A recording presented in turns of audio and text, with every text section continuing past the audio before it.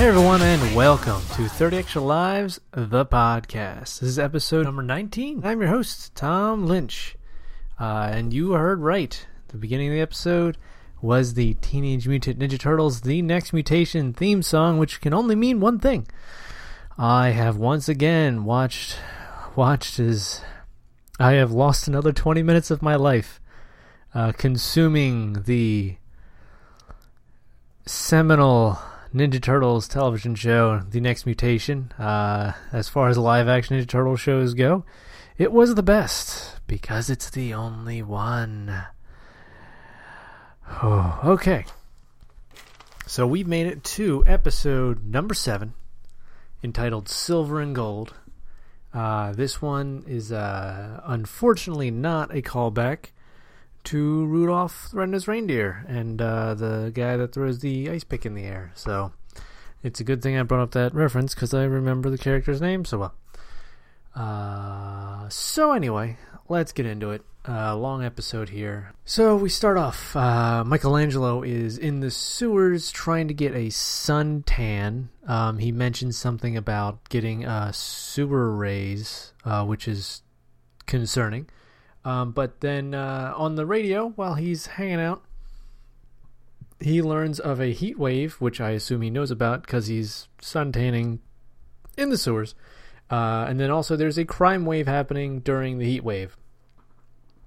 So at this point, I get unreasonably excited for this episode because anyone that's seen the original Ninja Turtles movie knows that that's how that movie starts. There's a heat wave, there's a crime wave, so many waves going on, and that movie's really good, and this just made me really want to watch that movie. But I didn't. Instead, I continued to watch this. So a couple 4x4s drive by, and they kind of knock Mike out of his suntan chair, again, in the sewers, and then suddenly you hear a crash, and it does the cartoon wobble with the camera around the corner. It doesn't actually show the crash, it shows a wall, and that does the camera wobble. And then he runs over to check it out, and there's just a 4x4 on its side. It doesn't even look like it's a corner. It's just on its... Anyhow, the cops show up because, cops chased 4x4s on foot through the sewer. And they come across the 4x4, and they're like, hey, check underneath it. There's no one here. I wonder where they went. Mike, meanwhile, is literally right behind the cop, giggling in the shadows. I don't quite know what's so funny about it, but he finds it hysterical that some cops are here checking out a 4x4. Then a giant monkey in a big yellow suit appears behind Mikey from other shadows, because there are a lot of shadows in the sewers because of all the sun, because of the suntan. And the monkey says, hey, yo, I'm a gangster monkey in a giant yellow suit, so here's the deal. Don't tell anyone about me or I'll cut you, or whatever the Saturday morning equivalent is of cut you. So Mikey runs home and goes hey, guys, you won't believe what happened. There's a giant monkey, and there's these guys on this 4x4, and Don just goes, hey, there's this crime wave happening, right? I wonder if they're using the sewers. But everyone ignores Don. Everyone.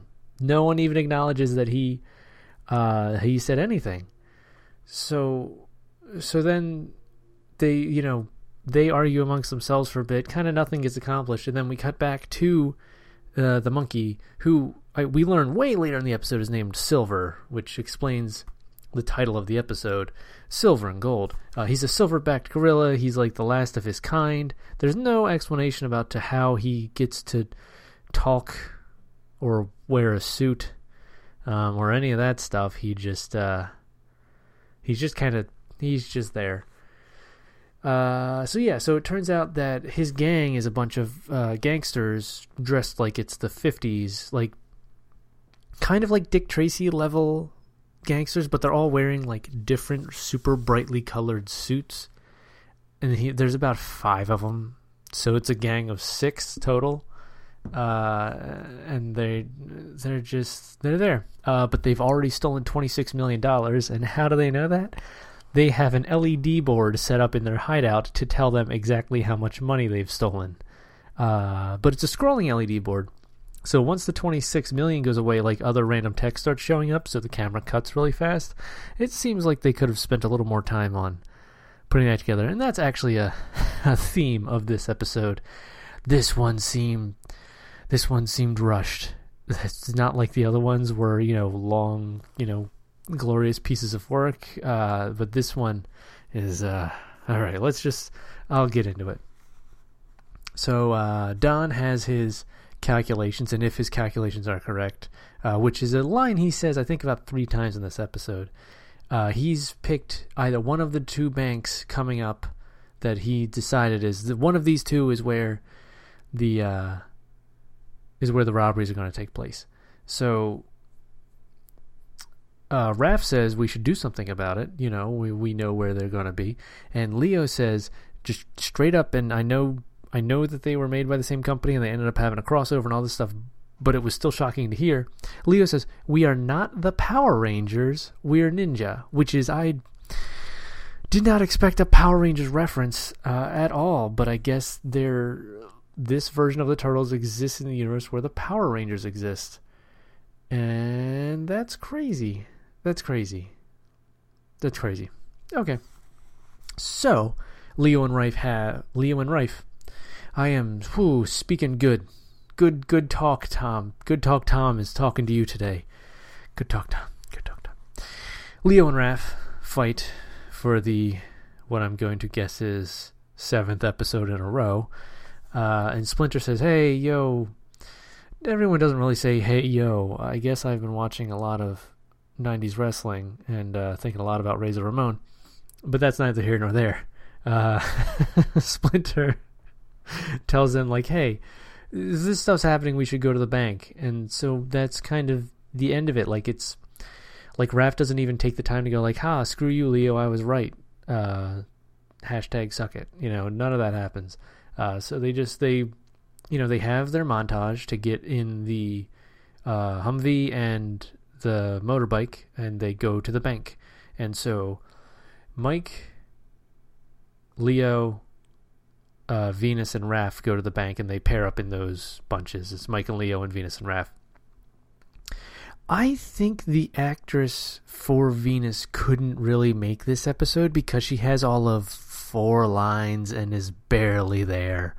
And since she's not the focal point, and like she didn't pull out some weird voodoo by the end of the episode, and I know I'm getting ahead of myself, but I have a feeling that like they just couldn't. She was too busy. She was sick. She had another gig going on. So a lot of this episode just feels bad. Just bad. Like worse than normal. And it's only 7 episodes. Okay. Stay on target, Tom. All right. So they're at the bank and they're scoping it out. Mike sees what looks like a gangster walking across the street. He goes, aha, I'm going to go get him. So, in the scene of the episode, here it is, your scene of the episode, Mike runs up and grabs him and says, you're a bad guy, something to those effects. And the guy turns around and he's got black glasses because it turns out, oh no, he's blind. Mike just attacked a blind guy. And then cops show up literally immediately. Their sirens go off, the cops get out. And the lady cop and a man cop, and they both point their guns at Mike because that's what you do as a cop. You point your guns at people, and they say, "Let that guy go." And what are you? Because they don't. They're willing to accept that that's not a mask on him and just assume he's a monster. But I guess maybe monsters. I don't know if monsters are running around in the public in this world. I guess if the Power Rangers exist, they've seen crazier shit than a Ninja Turtle, right? Yeah, right. I mean, Lord Zed throws his staff into the ground 1 billion times and makes these monsters turn stories tall and they like destroy half of Angel Grove every week. Like they know what's going on. It's the other end of the country, but that stuff gets to the news. Like, come on, people watch ABC. You can't tell me ABC's not covering Goldar, crushing downtown Angel Grove. Like that ain't. Someone's got to cover. Anyway. But here's where it gets good. Mike apologizes and runs away. Oh, wait. Also, Leo jumps into the car and puts it in neutral and shoves the car down a hill. So the cops have to go chase it.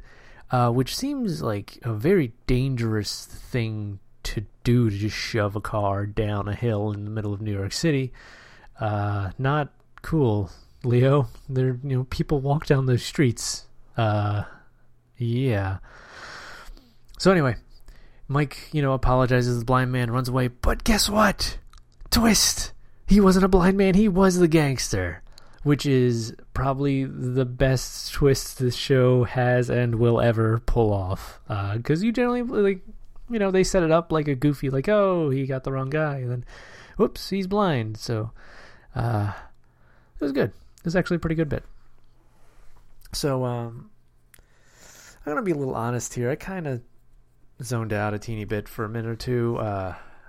And again, these are only 20-minute episodes, so zoning out for a minute, like, you might miss a lot, you might miss nothing. In this case, I feel like I missed nothing, but I looked down and looked back up, and they were vacuuming money out from a sewer grate. Apparently, this bank kept all their cash in a sewer. I don't know why. But anyway, they're vacuuming up a ton of money, a ton of cash. And then, boom, fight scene. And they're fighting, and there's just a bunch of cartoon sound effects. Like, it sounds like a Looney Tunes episode, essentially. Not many puns. A couple of them, but then the Ninja Turtles win, and the gangsters get away, because that's how this show works. This is the first fight they have. The Ninja Turtles kind of win, kind of lose. The gangsters get away. The bad guys get away, I should say. They're not all gangsters. And then there's another plan hatched. And so Donnie, once again, uses his famous catchphrase, if my calculations are correct. And then it cuts to Silver, who's explaining we're going to break into New York's Fort Knox, which is not really Fort Knox, but it's a place where they're holding a ton of gold before the new Fort Knox is finished building. And it's just in a warehouse in the middle of New York, because where else would it be? So the Turtles decide, well, first of all, and again, I might have missed something here, but they say that if they break into this gold reserve, that they will come right through the Turtles' lair. But for some reason, they decide if they go and break into the gold reserve first, that stops Silver and his gang from going through their lair. But if they have to go through the lair to get to the gold reserves, why does the Turtles being there first stop them? It just doesn't, it doesn't make sense. So the Turtles decide they're going to break in before Silver and be like, we're going to break in and surprise them? I don't think they didn't really have a plan beyond that. So they have a jammer, or I should say Donnie has a jammer to jam all the, security devices. They open the roof thing and they send Venus down on a rope to try and do a Mission Impossible thing, except she kind of just sits like a log and spins around for like straight up a minute. And then Mike is eating like a pizza or something and drops cheese. And at the last second, the jammer finally kicks on and turns off the motion sensors. But Venus was already down at the bottom spinning around. So if there were motion sensors, they would have caught her. But then also, why did you have her go in before you had all of the security systems off? It's like she didn't need to be down. I don't... Oh, this is a bad one. Like I was saying, it just seems. Okay, so they're down there. They're hiding. They're waiting for the gangsters to show up, and the gangsters show up. Surprise! And they go with the drill to drill into the safe to get the gold. And so Silver sets up a drill with a diamond on it, and it's, a big fake drill. They don't even bother to spin the fake drill in the shot. All it has to, it's just a tiny, even have a guy sitting there with a crank just to turn it. Someone can do this, right? They have professionals working on this show, but it doesn't spin. So what they do is they just there's 3 henchmen holding this drill, and they just shake in place to make it look like it's drilling, but you can clearly see the drill not spinning in the shot. Why make it a drill then? Why do that? Why not have it be a laser and just make it a laser pointer or something? Why even bother pretending that just do it. Just put a little bit of, have some pride in your work, guys. So anyway, they drill through. The Silver blows a little bit of air into the safe, which somehow blows a bunch of the bolts in the door out, and one of them hits Venus in the head or something, and she falls over, so they capture her. And that's where you get your get your hands off me. I think she just says filthy ape or something. You're not going to say a damn dirty ape on your Saturday morning cartoon shows the same way you're not going to say suck it, Leonardo. Okay. What happened next? Oh, okay. So they fight again with more cartoon sound effects and a lot of just kind of standing around, and no one really fights or anything. It's kind of like a lot of the fights in the third Ninja Turtles movie, where they just kind of spin in place and then they win. Except the Turtles do win. Yep, those are my notes. So Silver goes aha, but check this out, and just pulls a giant bomb out of his ass. It's 10 sticks of dynamite, and he's got a timer on it already, and it's already ticking down from 2 minutes. And so he throws it in the vault, and then throws Venus in the vault, and then goes, aha, you have 2 minutes. The cops will be here in 3. Either you can chase me, or you can save your little... Oh, what did he say? He actually used some little girl turtle thing, but that's not what he said. He actually used kind of a good pun, and now I lost it. But anyway, lucky for us, lucky for Venus, lucky for everyone involved, Donatello has been working on a high-speed combination decoder that he happens to have in his back pocket. So he puts it on the vault to start spinning through combinations and says, I'll take care of this. You 3 go after Silver. So, Leo, Raph, and Mike run to try and chase Silver, but then they lose him somehow. I guess they get in a car and drive off and whatever. And then the bomb goes off.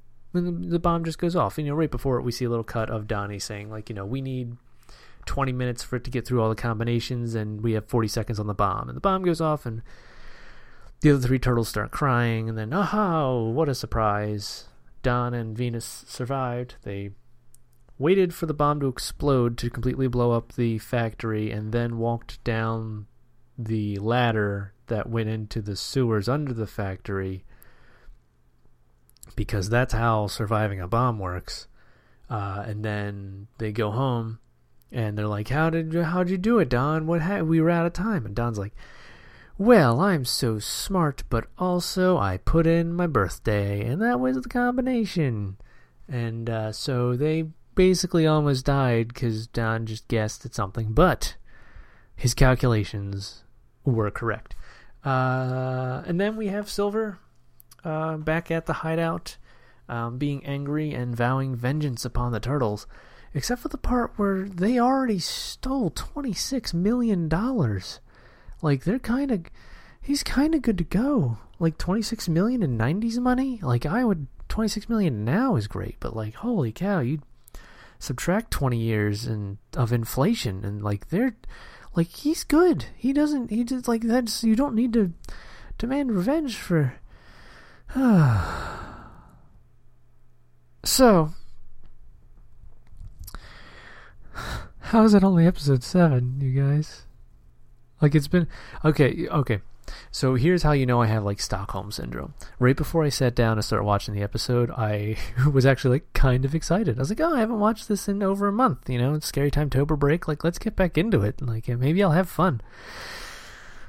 Oh, it's a long... there's so much more to go. Oh, there's so much more to go.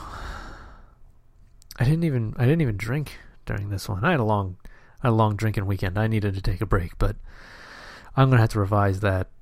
I'm gonna have to revise that policy because that was bad. That was bad. So yeah, you know